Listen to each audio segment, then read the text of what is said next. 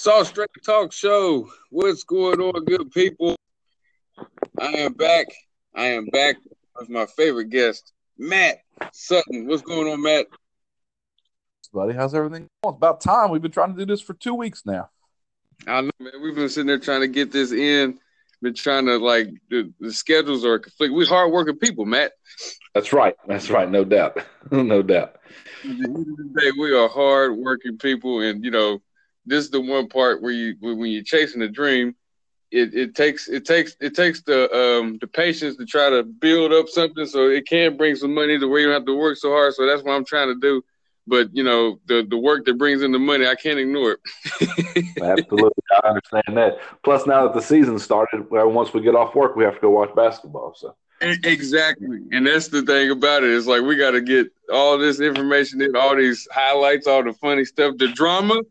And now we got spitting. We got spitting in the NBA. Lord have mercy. Yeah, I mean it's crazy. But that's what's made the NBA season so great to start with already. I mean, the NBA is at its best when its marquee teams are at their best. And I forget, somebody said it today. It was basically that the Rondo Chris Paul beef is good for the NBA. The NBA needs stuff like this. You need stories to make it through a long 82 game season. But they didn't wait, right? We were 2 games in, and it was peak NBA. And now Rondo's going after Chris Paul. It's going to be a fun season. It's going to be a fun season. It really is. And I'm glad that the suspensions was not 15, 20 games that, saying, like, I'm glad that the suspensions were somebody was on Twitter was sitting there telling me that LeBron James, lo and behold, was in the negotiations of trying to make sure that the suspensions were not damaging.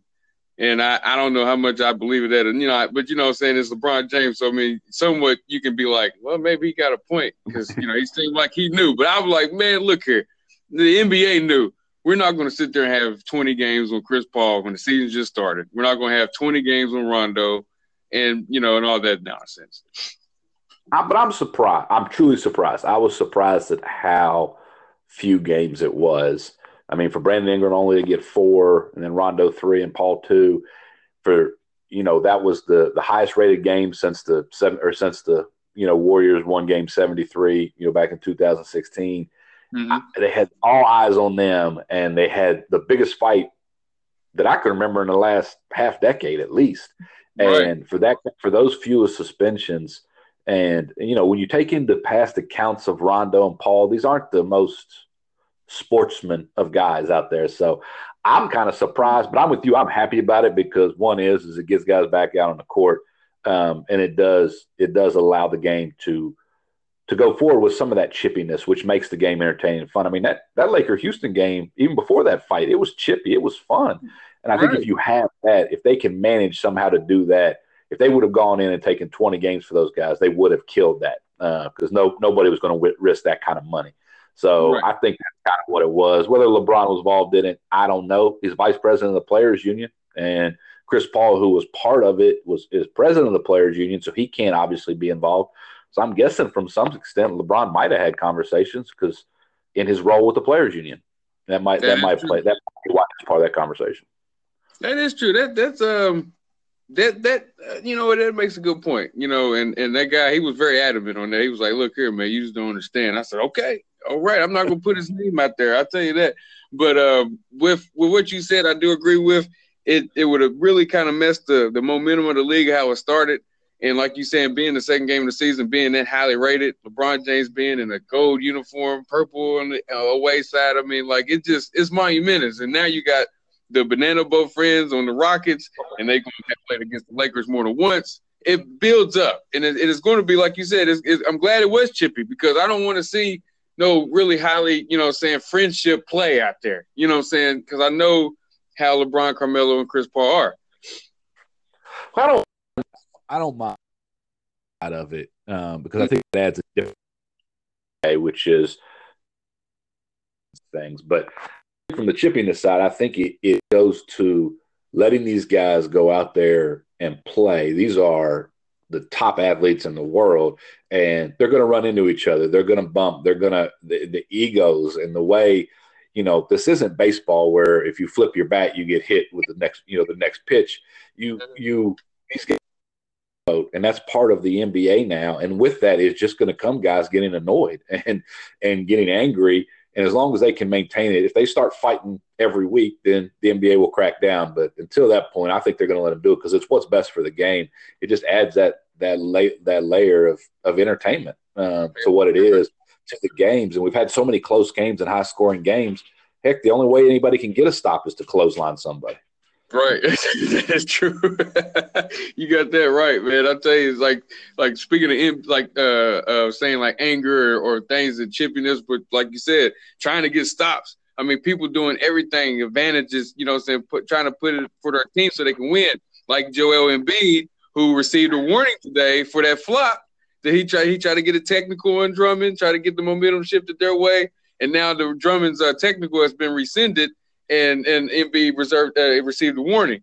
You know, I'm glad that they're trying to take the flopping aspect out of the NBA because, you know, these players are too big and to be sitting there acting like soccer players, you know, saying because I can understand in soccer, there's no timeouts, there's really no breaks. So if you want to sit there and act like you tore a hamstring real quick so you guys can go get a sip of water, that's fine. But in basketball, as much timeouts and breaks they have, you don't need to be flopping on the basketball court. Yeah, and I mean that last night with Embiid was so obvious and so bad. I mean, it really was, and then even that part was when they started going after him on Twitter afterwards. Yeah. And what Drummond said called him an Oscar winner. And I mean, yeah, the NBA's got to come down on that stuff because first of all, and I don't. We have the privilege of watching 12 replays like in real time, as fast as these guys are, as big as these guys are. The refs are going to miss stuff. You can't see everything. And so I think, you know, they're going to catch it. So at least the NBA is going back and taking care of it. And I think the floppy warnings will be severe this year. I think there'll be a lot of them because they want to try to get that out of the games because that, I think, more than as much as anything else, just annoys people about the NBA. And I think that's one of the few things where when you go out and you ask people who actually watch the game, because I don't want to talk to people who watched the game back in 1990 about what they think about today's NBA. But yeah, people who watch the biggest thing that they complain about is the flopping. And it's true. It's becoming obnoxious. It's becoming obnoxious. That's what Embiid was last night. And Embiid can come off as obnoxious a little bit, but you know, I'm liking that so far that the season started that players are.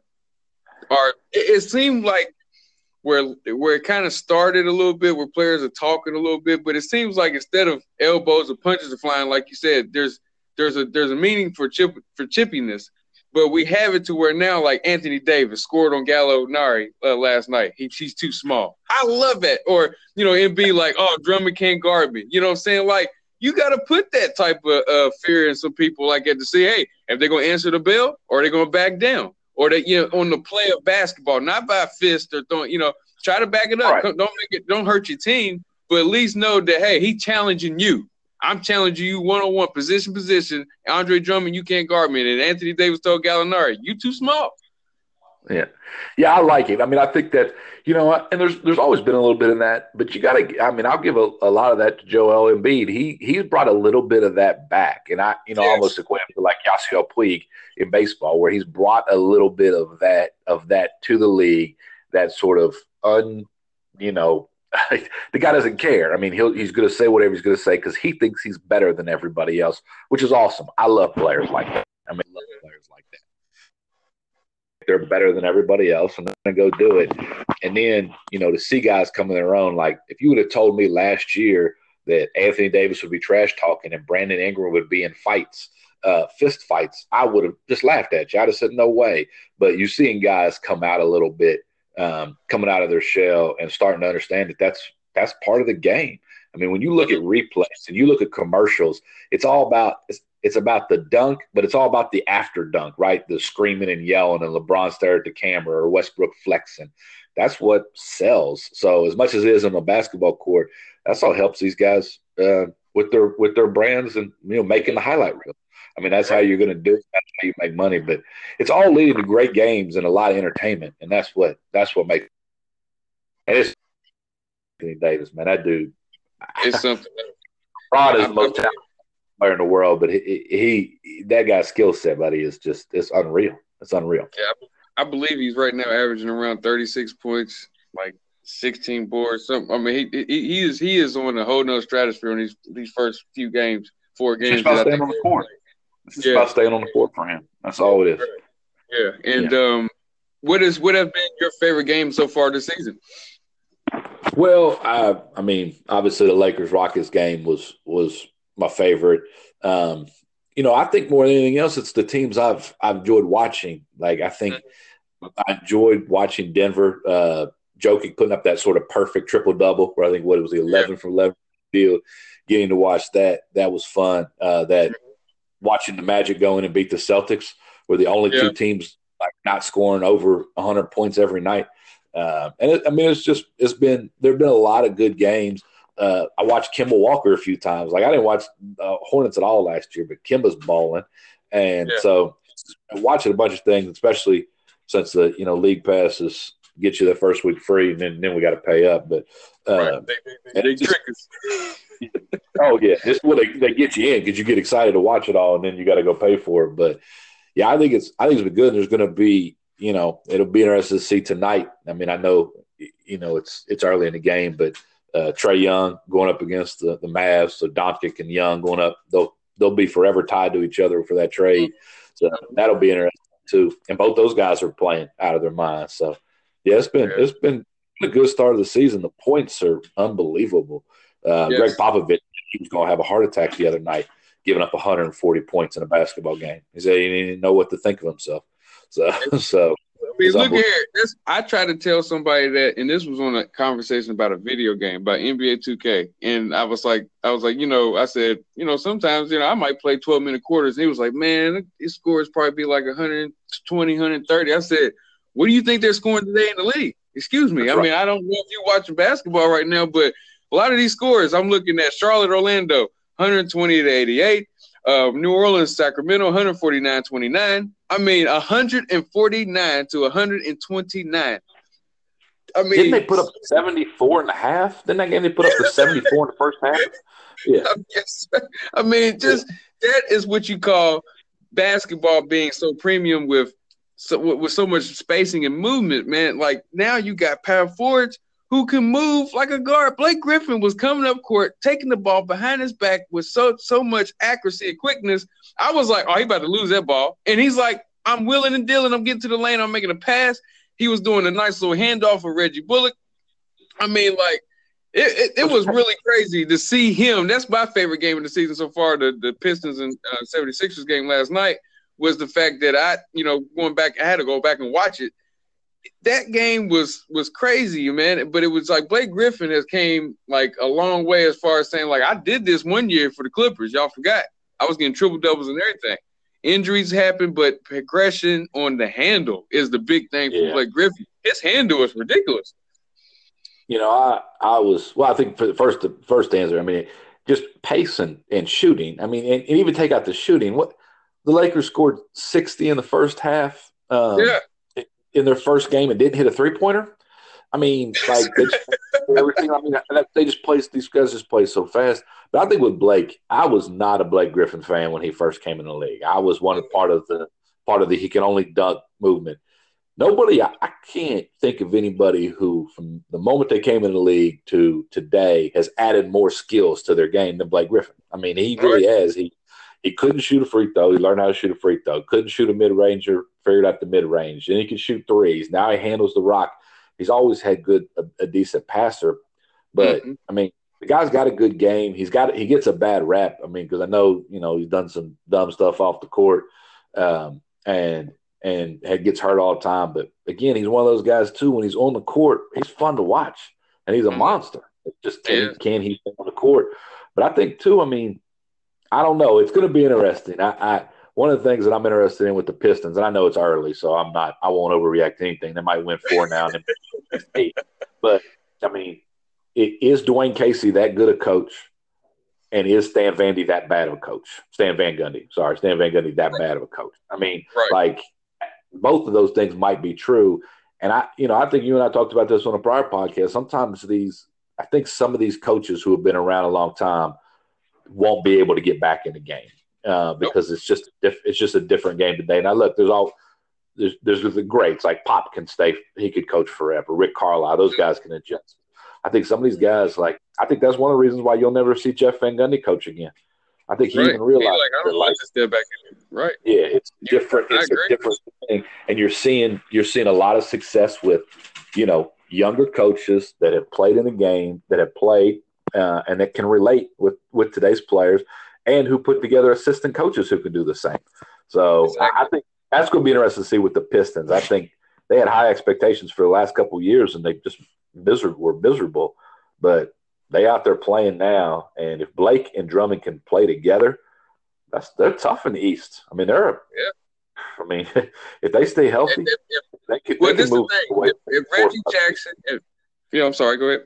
I was saying they can make their way to that 4 or 5 seed in the East if they can keep that's what I was getting at. That's what I was getting at. If Ish Smith and if Reggie Jackson can be that come off the bench tandem, you know what I'm saying, or whatever, with Bullock, and then what they bring with with their bigs with Drummond and Blake Griffin, them being how the way they play, they could. I put them in that middle spot of the East. But you brought up coaching. That was an interesting point that I want to talk about with coaching real quick. Is that with coaching around the league, when you said the times have changed, where you got younger guys, like that's even saying that for Mark Jackson, because you like think of his style of coaching, like with his style really don't fit. But what about the coaches that are young now that really might not get it with some of the teams? And I'm pointing towards the Lakers, like Luke Walton. You know what I'm saying? Like that may be a little overwhelmed. Well, I think Luke's obviously in a hard situation. I mean, you're talking about bringing in LeBron James, notorious for wanting his own coach, notorious for being dominating. And I mean, you've got a team that's not ready to win a championship. It's going to take them a little bit to get going. But I think, and at least from everything I read, that Jeannie Buss let Pelinka and Magic do whatever they wanted with the team, but she made Luke Walton non-negotiable, that he stays. And I have to imagine he'll get a chance to see this thing through. I've always said I think Luke is a great development coach. I don't know how great of an in-game coach he is, and some of these rotations are weird. But I think he'd get it figured out. I think the first coach that's going to end up going is a guy like Ty Lue. The Cavs are just bad, and he was kind of brought in for LeBron, and I think Ty Lue would be a good coach. But yeah, I mean, you talk about these coaches and their coaching styles. Like, look at the biggest mess in the NBA right now. It's Tom Thibodeau. He has no control. He doesn't know how to coach those young guys, and can't. It's just a different generation, and it's not better or worse. The generation before was different. The coach from the generation prior to that. I mean, but throughout the history of NBA, pairing the right coach with the right team has been key. I mean, I don't think the Warriors are the Warriors without Steve Kerr. That's not a knock on Mark Jackson. That's just Steve Kerr brought something else to that team. And I agree. That's not a knock. Yeah. So I think Luke will get a chance. I really do. Look, they start off 5-20, then yeah. I mean, he's probably on the hot seat. He is on the hot seat. I think he'll get a chance because it's going to take a minute to get all this together. But he's got to figure out these rotations, and some of it just doesn't make any sense. And I think it wasn't my idea, but it was a guy on Twitter. But there's a trade out there right now where LeBron needs to call his buddy James Jones and trade KCP straight up for Trevor Ariza sometime, and it's got to be after December 15th. They got to get rid of him. He's useless on that team right now. Hart needs to play. If you're not out to win this season, then let these young guys play. You let these young guys play. Surround them with veterans that can help win in clutch, and move on into this summer. But yeah, I think he's got to figure out the rotation. But I think he's going to get a little bit of time to do it. Yeah, I think Josh Hart, me and you talked about that watching the games. It's like, man, why is he taking him out the game? And I sit there and try to take up for KCP, and came in there and shot an air ball. I said, well, bye. Get him out. I'm like, Jesus Christ. I've had this one season of shooting threes, and then really hasn't done a lot since. And he's not a great shooter. And he's a good defender. I think his release would thought people that he can gradually turn into this great shooter. They was like, man, his release is so pure. And they were saying in Detroit, they said, look at his release, KCP. And I'm like, it's okay. I said, his thing was he was a dunker. I mean, it could elevate, but now he don't even do that. Yeah, and he can defend. He can Yeah, defend, that but too. That too. that's what I'm saying. I'd rather bring in a guy like Ariza who I know can lock down multiple positions. That's the thing. Pope can't lock down multiple positions.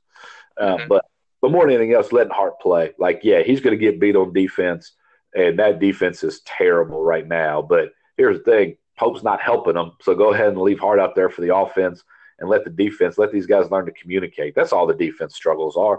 They just don't know how to communicate yet. They'll get Yeah, there. I agree. Do you think? Say for example, if they did make a trade for Trevor Ariza at KCP, do you think there's going to be like that type of like, what? Is it going to be that media like what's going on in LA? I don't think they're going to. They may hold back a trade just for that reason alone. For that media, like what are they doing? Like they doing stuff already. Is LeBron into it? Is he going to the office? Yeah. Yeah, I think KCP would be okay because since he's a Clutch Sports client, they got rid of him. I don't think LeBron would take that big a hit. He got him paid, and KCP should forever be indebted to LeBron for the $30 million he's gotten over the last couple of years or whatever it is. And but I think if they started moving the young guys, then yeah, I think people would do it. But if they start moving some of these veteran pieces, especially for other veteran pieces, like I mean, I think KCP for a reason makes all the sense in the world for both teams because, you know, I think Pope's only 24, and so at 25 somewhere in there, so he would fit in with the young Suns team, and then Ariza would be just another guy to play beside LeBron to help lock down when they really need that sort of defensive frame of mind, and he can swing down and play the four. I think a lot of these young guys, they need to play the minutes, and that's what they've got to decide. Is this team going to try to win, or are they playing the minutes? Because, you get a guy like Kuzma who the first two nights can't shoot at all, and then all of a sudden, against the Spurs, he goes lights out. So is he a guy that plays the close of games every night, or is it just when he's hot? And they've got to figure that kind of stuff out. I mean, I don't think they can win it all this year, so develop these guys as much as possible for two reasons. One is if they're going to stay, and the other is to pump them up for trades. Right. You got to showcase them. Right, that's true. All right, now we wouldn't be right if we didn't talk about the undefeated teams that so far. Now we're not too far into the season, but we can talk about some undefeated teams because we were just expecting Golden State possibly undefeated, but they're not, and we did not know. We kind of had the inclination, we had the thought to say, okay, Toronto might be something to mess with here the first few games. And now we got, as undefeated teams, we got Toronto, Milwaukee, Detroit, and we got Denver, New Orleans. Out of all those teams, you think, some teams with losses are better than them, but I'm just saying, out of those teams, what is your favorite undefeated team so far? Well, I think it's the Raptors. I only because I know what Leonard set out one game, but Kawhi Leonard wants to prove a point this year. He wants to prove he's still an MVP candidate. He deserves all the hype and all the talk, and he fits that team perfectly. They got better. I know they got better, so I like the Raptors. I think they're really good. And truth of the matter is, the teams that other than Detroit, I'm not all that surprised because, when you look at the Raptors, yes, they're that good. They're that good. Milwaukee, Budenholzer, again, it goes back to coaching. That's just a different team. And I know I argued with people for years that people say the coaching doesn't matter in the NBA, and I've disagreed forever that it does. A coach can't win as alone, right? But if you put the right coach with the right star players, it's going to work magic. And so having Budenholzer there, and then with Davis in New Orleans and Jokic in Denver, you got two of the most talented guys in the NBA if they can stay on the court. And so, I think I'm not surprised by any of them, but other than Detroit, that's surprising. But again, I don't expect teams like the Warriors. That's why, again, you and I've talked about this, and you were kind of shocked when I said I thought Portland was going to finish with the best record in the West because I don't think the Warriors are going to play the regular season. I don't think they care. I don't think the Rockets are as good. But I tell you what, Denver might be as good. Denver, Utah, those teams are Yeah, just as good and could be really good regular season teams until the big dogs decide they want to play again. And but that's true. but the other thing that surprised me is the Celtics. They don't Yeah, look great. Kyrie Irving. I think Kyrie Irving is more surprising than the Celtics. Yeah. Well, I don't know if it's I good. Is it think. Gordon? I mean, now again, you got to remember they added in Gordon Hayward, so it completely fresh. I know it's his second season, but they never played with him, and they played a Mm-hmm, large portion of that season without Kyrie as well. And I mm-hmm. think we're having a little bit of a alpha dog battle in the fact that that's now Jason Tatum's team. yet, yet, Can we say trade Kyrie? Can we say trade Kyrie? Would you agree? Would you be completely shocked or be like, man, that was a bad move if they traded Kyrie Irving? well, it all depends on what you get, but I wouldn't be that surprised. Danny Ainge would never hesitate to do it if he felt like they didn't need him. I mean, I have no idea or a reason why they would do it. And I don't have the salaries in front of me, but if you moved Kyrie for Kimba right now, I mean, or something like that, or brought in another. See, I don't know the piece they would need would be another point guard, right? I'm not sure Terry Rozier is a point guard of a championship team, so you'd still need somebody in that spot. But maybe you just need somebody with a different mindset. But I just don't know the 3-point guards that I can see that could be on the market with Wall, Kimba, and then Kyle Lowry. I don't know that that's any different. But I wouldn't be surprised if they moved him. I wouldn't be surprised if they did. But I also think you got to give him time to figure it out. You got one of the 2 or 3 best coaches in the league, and you've got the players. It's just a matter of everybody figuring it out together. But hey, look, as we just talked about, they're not going to be able to score 98 points and win games. They're just not going to be able to do it. You're not. And these teams like Memphis, Lord, they better get. I mean, they're 2-1, but I just think when the season settles, there are going to be teams that are going to be struggling to score. And I just looked at them as one of them. It just depends on how the health. But I want to talk about real quick with the Western Conference with the rookies. I want to talk about Luka first. That man should have been number 1 pick of the draft. And the only reason why I'm saying that because I like DeAndre Ayton, I like Bagley, but Luka Doncic. The way he handles, the way he passes, the way he moves and does all the things he can do. That man can play basketball. And as far as on the Western side of rookies, man, Grayson Allen is playing good. And I ain't really I like Shai Gilgeous-Alexander from the Clippers. He's not starting, but I'm liking what I see from him. I haven't got to see much from any of the Lakers rookies.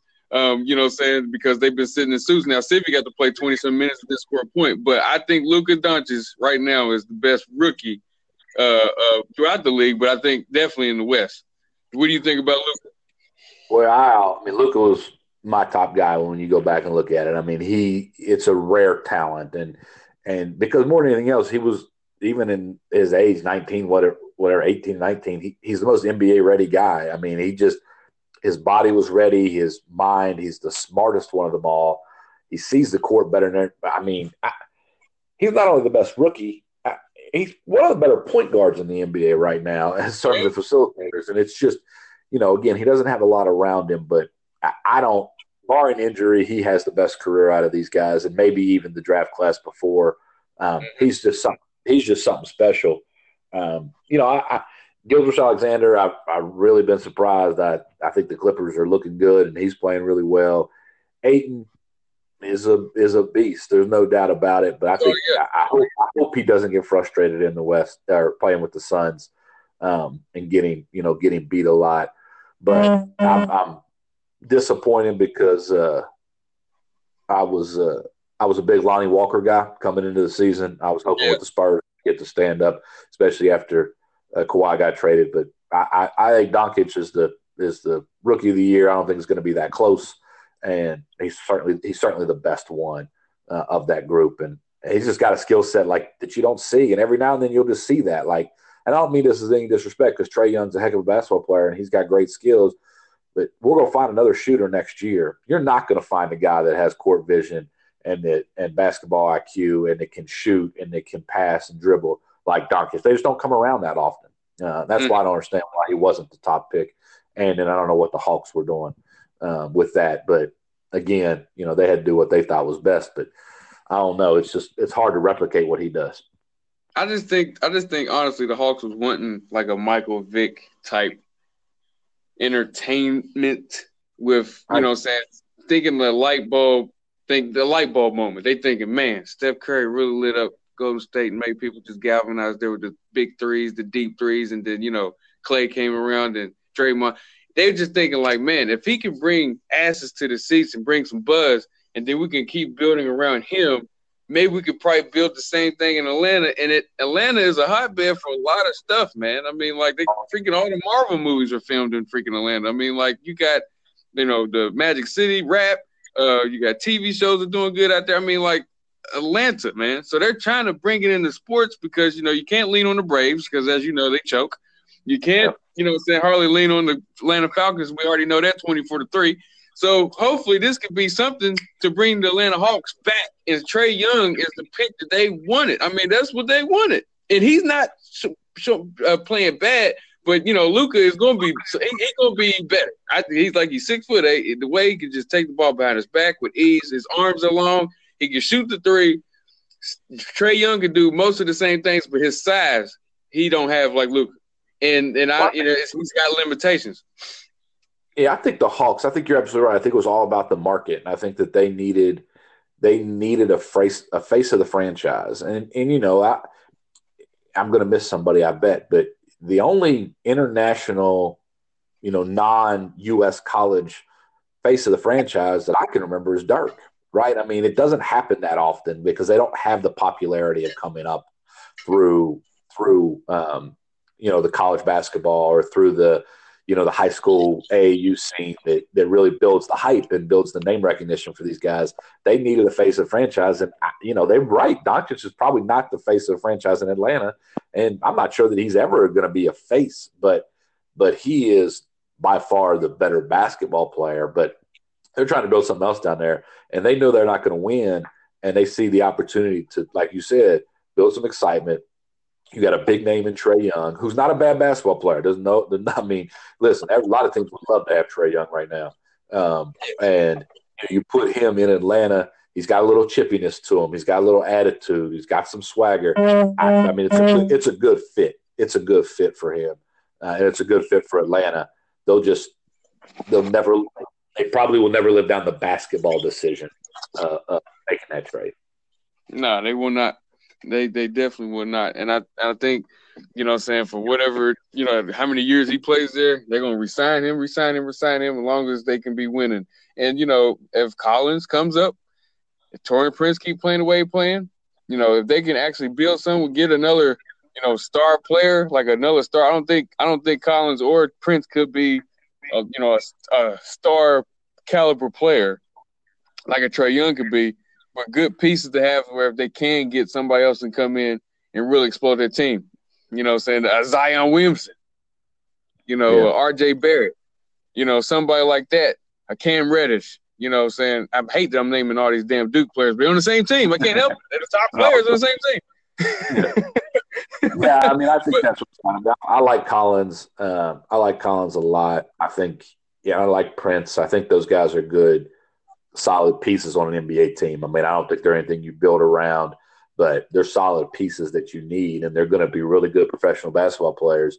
So they're building that base. I mean, you've got to start somewhere, and you got to start somewhere. And I mean, now you talk about a team that just completely blew it up and tore it down. That's what they did. And you got to start somewhere. There's a lot worse places you can start than Trae Young, because as we just have talked about this entire podcast, you have to score, and that dude can score. And I mean, any given night he can drop 30, and nobody would be surprised. And plus, look at this. Atlanta is a place to where like you can go get your haircut at the game. You know what I'm saying? Like Luka Doncic don't know nothing about that. You can go get your haircut at Atlanta Hawks basketball game, man. Look, let me go get my haircut real quick while I watch the second quarter. That just something just goes with their decision to go with Trae Young. I just think all of that just going to be in that. Yeah, and it works out. It worked out for Dallas too, right? Because that's that now Cuban gets to build the same model with Doncic that he did with Man, John. exactly. And I mean, so it works out for everybody. It'll just be interesting from a basketball perspective, how that because those two again, you know how it works. They'll forever be compared against each other because of that trade. But I think at the end of the day, it worked out for everybody. But I'm excited, man. And you and I have talked about this before. These last two draft classes have restocked the NBA for the next 2 decades. And it's really crazy to think about, like, coming off a couple of really bad draft classes, right? The Michael Carter Williams, the Malcolm Brogdon, those guys, and now Anthony Bennett. yeah, you've just restocked the NBA in two draft classes, essentially. The other rookie we're not talking about because it's hard to remember that he's a rookie is Harry Giles, right? I mean, he's playing basketball in Sacramento. So, I mean, the future's bright for the NBA, and it's fun watching these young guys because they come in with no fear. They just come in and they think they belong. Like Alonzo Trier. Alonzo Trier is another guy. Like I was like, who? I was like, yeah, that guy from Arizona. I said, man, he's something else from New York Knicks. Alonzo, all Alonzo Trier. That's a good basketball player. Yeah, these guys come in with a lot of comments. Even guys like Hart and Kuzma last year, who weren't high draft picks, who just came in with huge amount of confidence and belief in themselves, and are going to make great NBA careers out of it. And you and I talk about Kuzma. I love Kuz. I mean, is he Kobe Bryant? No. Does he want to be Kobe Bryant? Yes. I mean, that's what. Good for him. Good for him. But you got to find a role and you got to find a spot. And the shadows loom large in LA, and it's hard to escape Kobe. It's hard to escape Shaq and Magic and all that. But these young guys seem to be up to it. I mean, they come in, they're ready to roll, and that's true. So it makes the NBA that much more exciting because and then we can get into it. But then what the G League's going to do next year with paying these kids out of high school.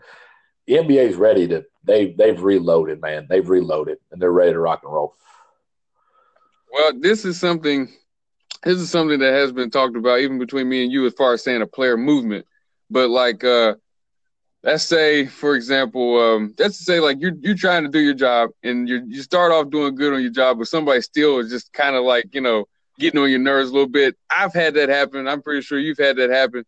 But here in this case with Dale Demps, it was an interview that they did with Sports Illustrated where David Stern called Dale Demps a lousy general manager.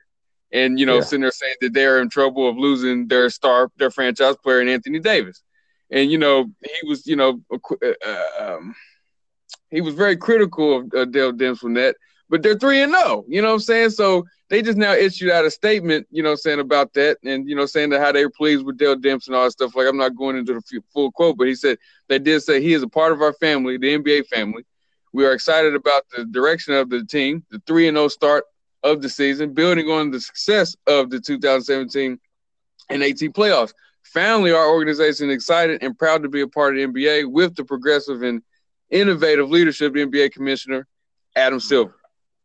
Does Dale Demps deserve that criticism? Do you think he is a lousy general manager? Do you think that what he has done in the offseason, I think by getting Julius Randle, taking a chance with Jahlil Okafor, if that works, keeping Darius Miller, keeping certain players, keeping Mirotic, knowing that that's going to end up working out. I don't think he's a lousy GM. I think he was able to recover from maybe some bad decisions because he gave a lot of money to Drew Holiday, but look how Drew Holiday's playing. Yeah, I was going to say I think he's been a lousy general manager, but I think he's found his sea legs. I mean, I think there were some decisions that just didn't make any sense, and early on they tied up money in Osik, right? Remember that dude? I don't even know if he's still in the NBA. I think it was odd because they never built a team around Anthony Davis. That was the weirdest thing about how they did that. They built that team, and they kept trying to play all these different parts that just didn't make any sense and didn't work. And that Drew Holiday contract is ugly, and he's gotten lucky with how well Holiday has played. Mm-hmm. and how he's worked. So it's working out. I mean, I love the Randall signing. You know how I feel about Randall. I cry every time I see his box score because it was one of my favorite. It still is one of my favorite players in the league. But if he's on the Laker, he's my favorite player in the NBA right now. And Mm-hmm.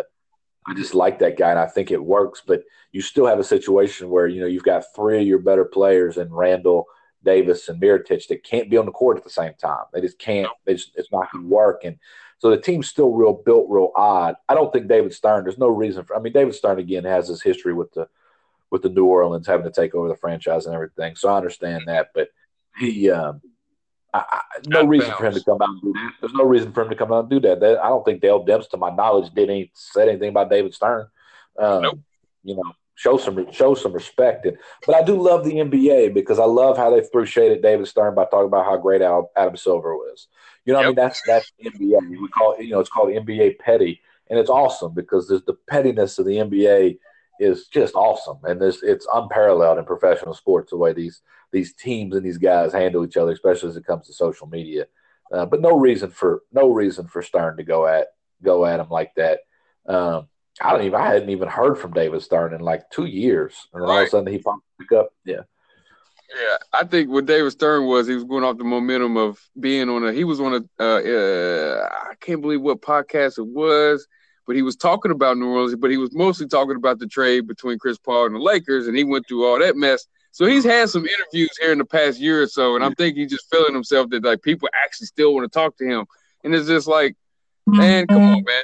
Get on somewhere, because it's things like this. I wonder how he would have how he would have handled, Jimmy Butler. He would have been the type of commissioner who would have came out and said something about Jimmy Butler. Adam Silver ain't said nothing. It was about the Timberwolves handling.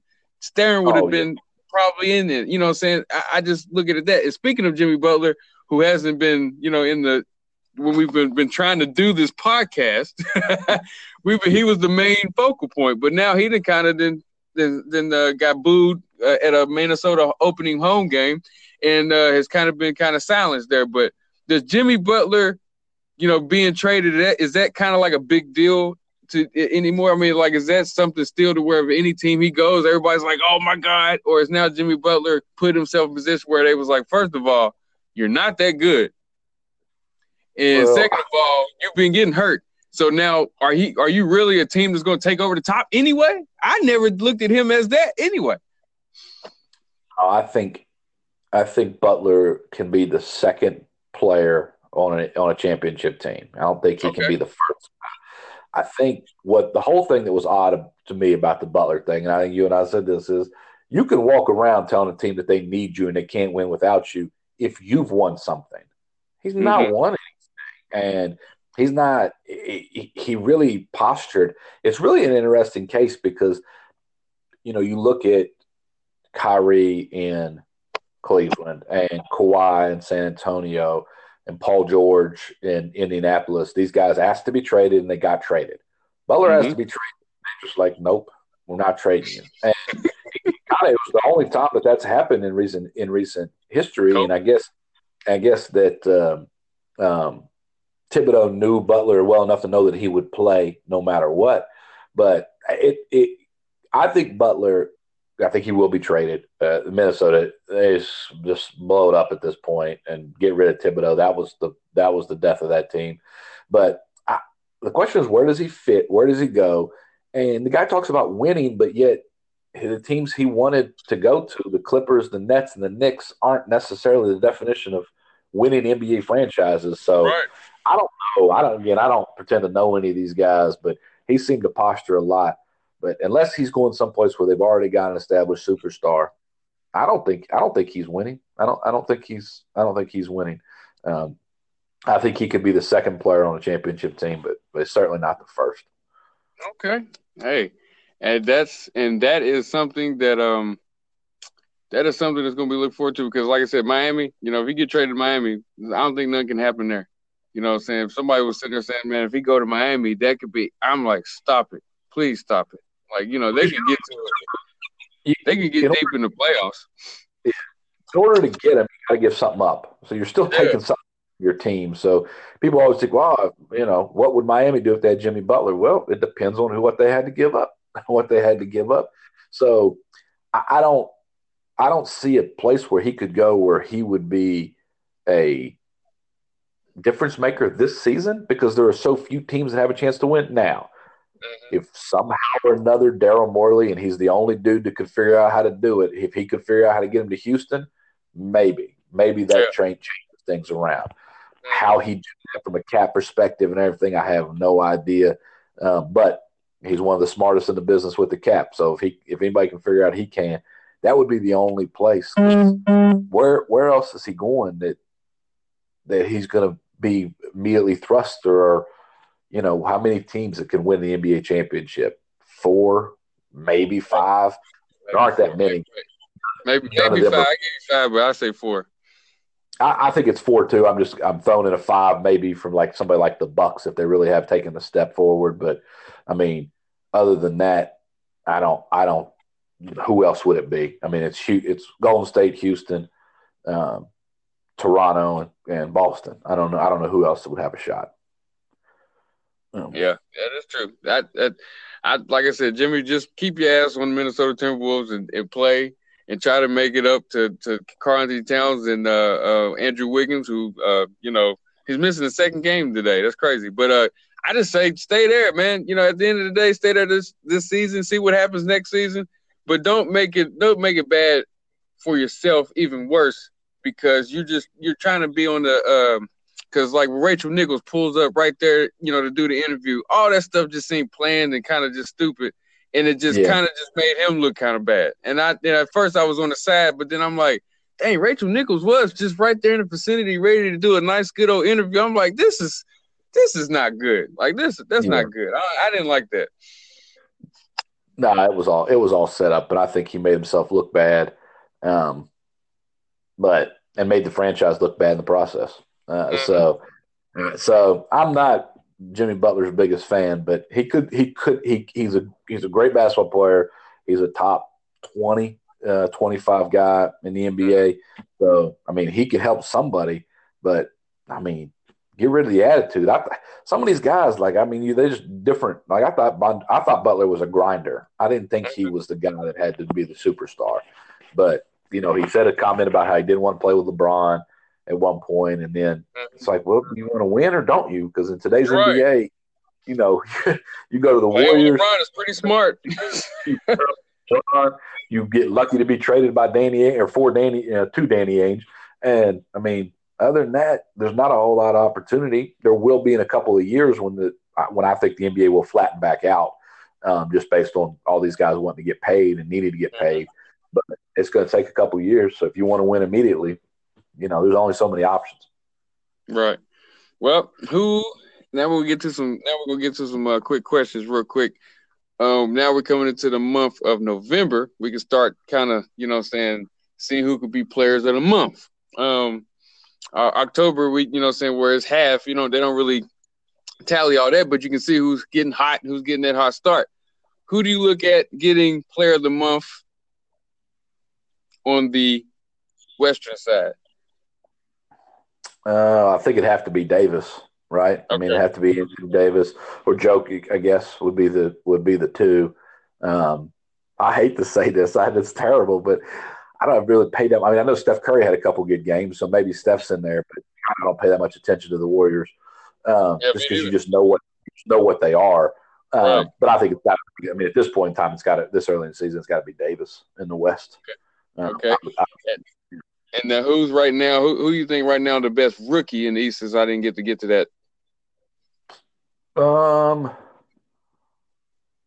I guess Trae Young, right? Yes, I mean, he's had a couple good games. I mean, I guess it's been Trae Young in the East, unless there's somebody I'm forgetting about. But it's got to be Trae Young. Yeah, well, Kevin Knox unfortunately got hurt. He was playing real good. Kevin Knox hurt his ankle. But Alonzo Trier, like I said, I mentioned him, but he just got a dunk or so. He's not really lighting it up. But yeah, I have to give it to Trae Young. I would probably have to say. Yeah. So on the East, who would be your player of the month? Who's got that momentum to get it for the month of November? I'm saying Blake Griffin. Blake, right? Yeah, it's got to be Blake. Yeah. I'm saying Blake. Yeah. I'm saying Blake. Yeah, Giannis too. Giannis or Blake. Yeah. Giannis will put up some crazy numbers, but I think Blake I think Blake could get it because you might see almost the thought process of, yeah, Giannis is probably going to get this 3 or 4 more times this season. Let's go ahead and give it to Blake. Mm-hmm. Just the biggest surprise, but yeah, I mean, I think it's interesting because there were two really names that floated to the top of the NBA, the MVP conversation at the start of the season, and it was Giannis and Anthony Davis, and so far they're battling it out. I mean, they're battling it out. Again, they both got to stay on the court, Yes. but yeah, in the East, it's got to be Davis and I'm sorry, not Davis, but it's got to be Giannis or Blake.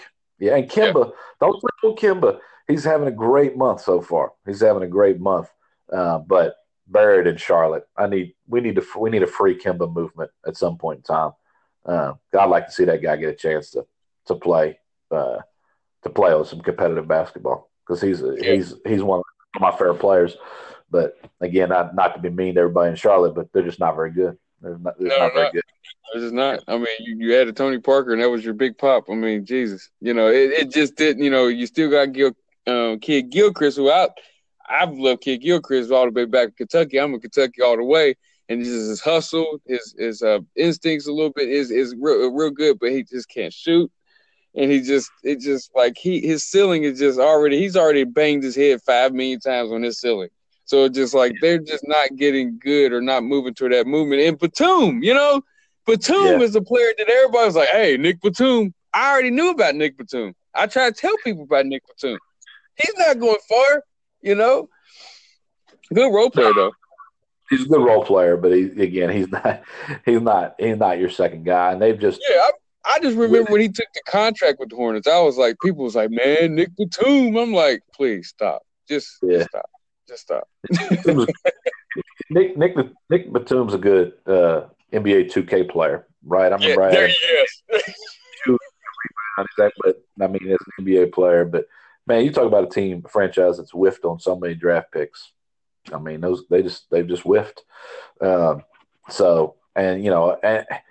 get rid of Kimba, let Malik Monk play. I mean, let these guys do it. But so Kimba's had a good month. But we got 8 minutes left. Let's see if we can sit here and fill all this in because we got some interesting things. A little birdie told me that DeMarcus Cousins will be starting scrimmaging in 2 weeks. Now, do you think this is a part of rushing, or do you think this is something that he's been moving ahead of schedule, and that him scrimmaging is going to be let's say what, mid-December, late December type deal to where he might be getting on the court? Like, what do you think about DeMarcus Cousins scrimmaging in the next couple weeks? Well, I don't think they're rushing him because they got no need to rush him. And the Warriors, there's no point for them to rush him. I expect to see Cousins playing mid-February, March. Okay. At best, just because why? I mean, what's the point? Get him completely healthy. If he's 75% of DeMarcus Cousins, then of course the Warriors are almost already unbeatable. But at the same time, let the guy get in there. He's got to work at his own pace because he's got a lot of money on the line. DeMarcus Cousins has a lot of money on the line, so he needs to be healthy. So I don't think they'd be rushing him because he needs to be healthy in his own mind to make his money. And the Warriors don't need him immediately, so there'd be no point for them to rush him. So if they're letting him go out there, he's ready. But I still think you're looking at late February. I mean, March. Because what else? Why do you need him? Why risk it? Why risk it? That is true. Okay. For playoff seed. Okay, so my next question, and we're going to try to answer quick on this one because this is a silly one right here. If it so happened, this could be in I guess you could say in a celebrity style kind of venue, but if it was like a boxing ring, 2 pairs of boxing gloves, Chris Paul versus Rajon Rondo, who is walking out the winner? Wow. Rondo, not even close. All right. I was making sure you was on the same page as me. It's got to be Rondo, man. It's got to be Rondo. I said somebody the other day, Rondo's the kind of guy that when he gets into a fight, he starts biting you. I mean, you know what I mean? Like, I wouldn't want to scrap with Rondo. No way. No way. He's got a better reach. He's got a better reach than Chris Paul. Chris Paul, short and stocky. I mean, he's a great athlete, but he's short and stocky. Rondo's got that reach. But, dirty. He'd get dirty. Of course, Chris Paul gets dirty too, but I wouldn't want to scrap with Rondo. Me neither. Me neither. And is there any chance that the Lakers may, if they lose the next two games, that Kobe Bryant may really consider, or was maybe him being on an Entertainment Tonight show that, you know, let me guess, I just play around with the crowd a little bit when he said, "Hey, if the Lakers go 0-5, I may think about it." So the one thing about Kobe Bryant that needs to be known after how serious he took basketball is how serious he takes his businesses. And Kobe Bryant released a book today. So, of course, he's going to get into Lakers' heads that, yes, I may come back. And, oh, by the way, buy my book at the same time. So my man's trying to show him back to the NBA. He's out there coming up excitement. That dude knows how to market. He knows. So he goes out and tells Jimmy Kimmel, yeah, I may consider it. That just has people like you and I talking about it. And now we're going to think about it, and we're going to end up coming across as a book and be like, oh, I'm a buy Mamba mentality, right? So, yeah, he's selling books, man. That dude's done, and you know what? He earned it. He's earned his retirement. Yeah, we got to move past the Kobe years. Okay.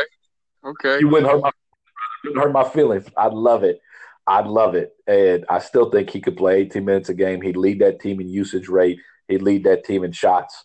Even if you let him play 15 minutes, but 15 minutes. Yeah, 15 minutes is it. That's all he needed would be 15 minutes. But I just think if he did come back, the morale would really go up. The morale would go up, and if he just was just a 10, 15-minute guy to come in and just pass or just do something in the fourth quarter, whatever, like in the regular season, it would boost that team.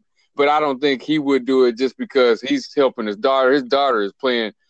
Man, his daughter is like, it's like when I blink twice, I'm like, whoa, is that Kobe? You know what I'm saying? Her shot, the way she gets in position, her mannerisms and all that stuff, she's going to be something else. And I think she might be just 11 or 12 years old. Yeah, I think she's 12. But yeah, I mean, you were just talking there, but you said he could come in and pass in the fourth quarter. We both know that's not happening. We both know that dude. He's on the court and the game's on the line. LeBron needs to play. He's shooting. He's shooting. Hey, what's the hand motion? The hand motion that LeBron always do? But like he said, when Kobe does this, when Kobe does the W, the separated W, move. Yeah. He wants the ball. He wants the ball. Period. And he doesn't care if all 5 are coming in. Yeah. Okay, so what coach will be fired first? I know we talked about this. You think Ty Lue's gonna be fired first? Yeah. I'm gonna say that so I don't know why something is telling me that the Charlotte Hornets coach is gonna get fired. What's that? Griffith, I think his name was. No, that's yeah. No, is that right? No, they just hired that guy and saying he was out of the Spurs system. Yeah, that's what I'm saying. I think they might go ahead and tell him to get the boot. If they, you know what I'm saying, if they trade Kimba, if they keep on losing and stuff like that, I think they might go ahead and remove him. But Ty Lue is that name to where if you sitting there just trying to get a bunch of shots for Kevin Love and all he can do is score 17, because that's what it's looking like, he may be the first one out. Yeah.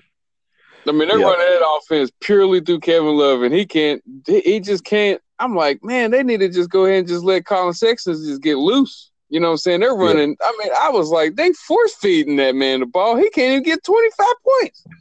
Can't do it. Yeah. Minnesota Kevin Love's not around anymore. No more. It's not around. But they paid him. They paid him as such. They sure did. Oh, yeah. They'll trade him too, though. Trade him. All right, we got about a half a minute. Now we're going to this is my last question.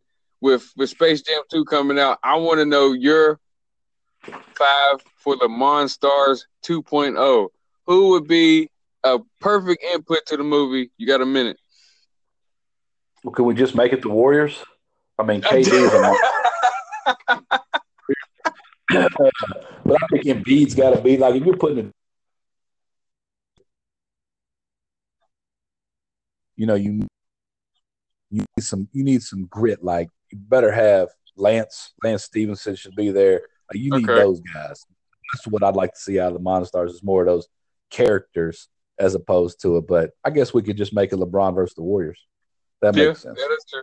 Yeah, but like you said, Embiid, Stevenson, some silly people got to be in it. Dwayne Wade has to be in it with LeBron. I think that would be cool. But I just think, Banana Boat's got to be in Banana Boat's definitely got to be in it because Chris Paul had hooked up every teammate for a State Farm. I'm pretty sure LeBron James can hook him up with the Space Jam too. But we got 10 seconds left. It's been a quick hour, like we always make it. Justin Austin, Matt Sutton, this is the Soft Straight Talk Show. I hope y'all enjoyed our NBA talk. Y'all take it easy.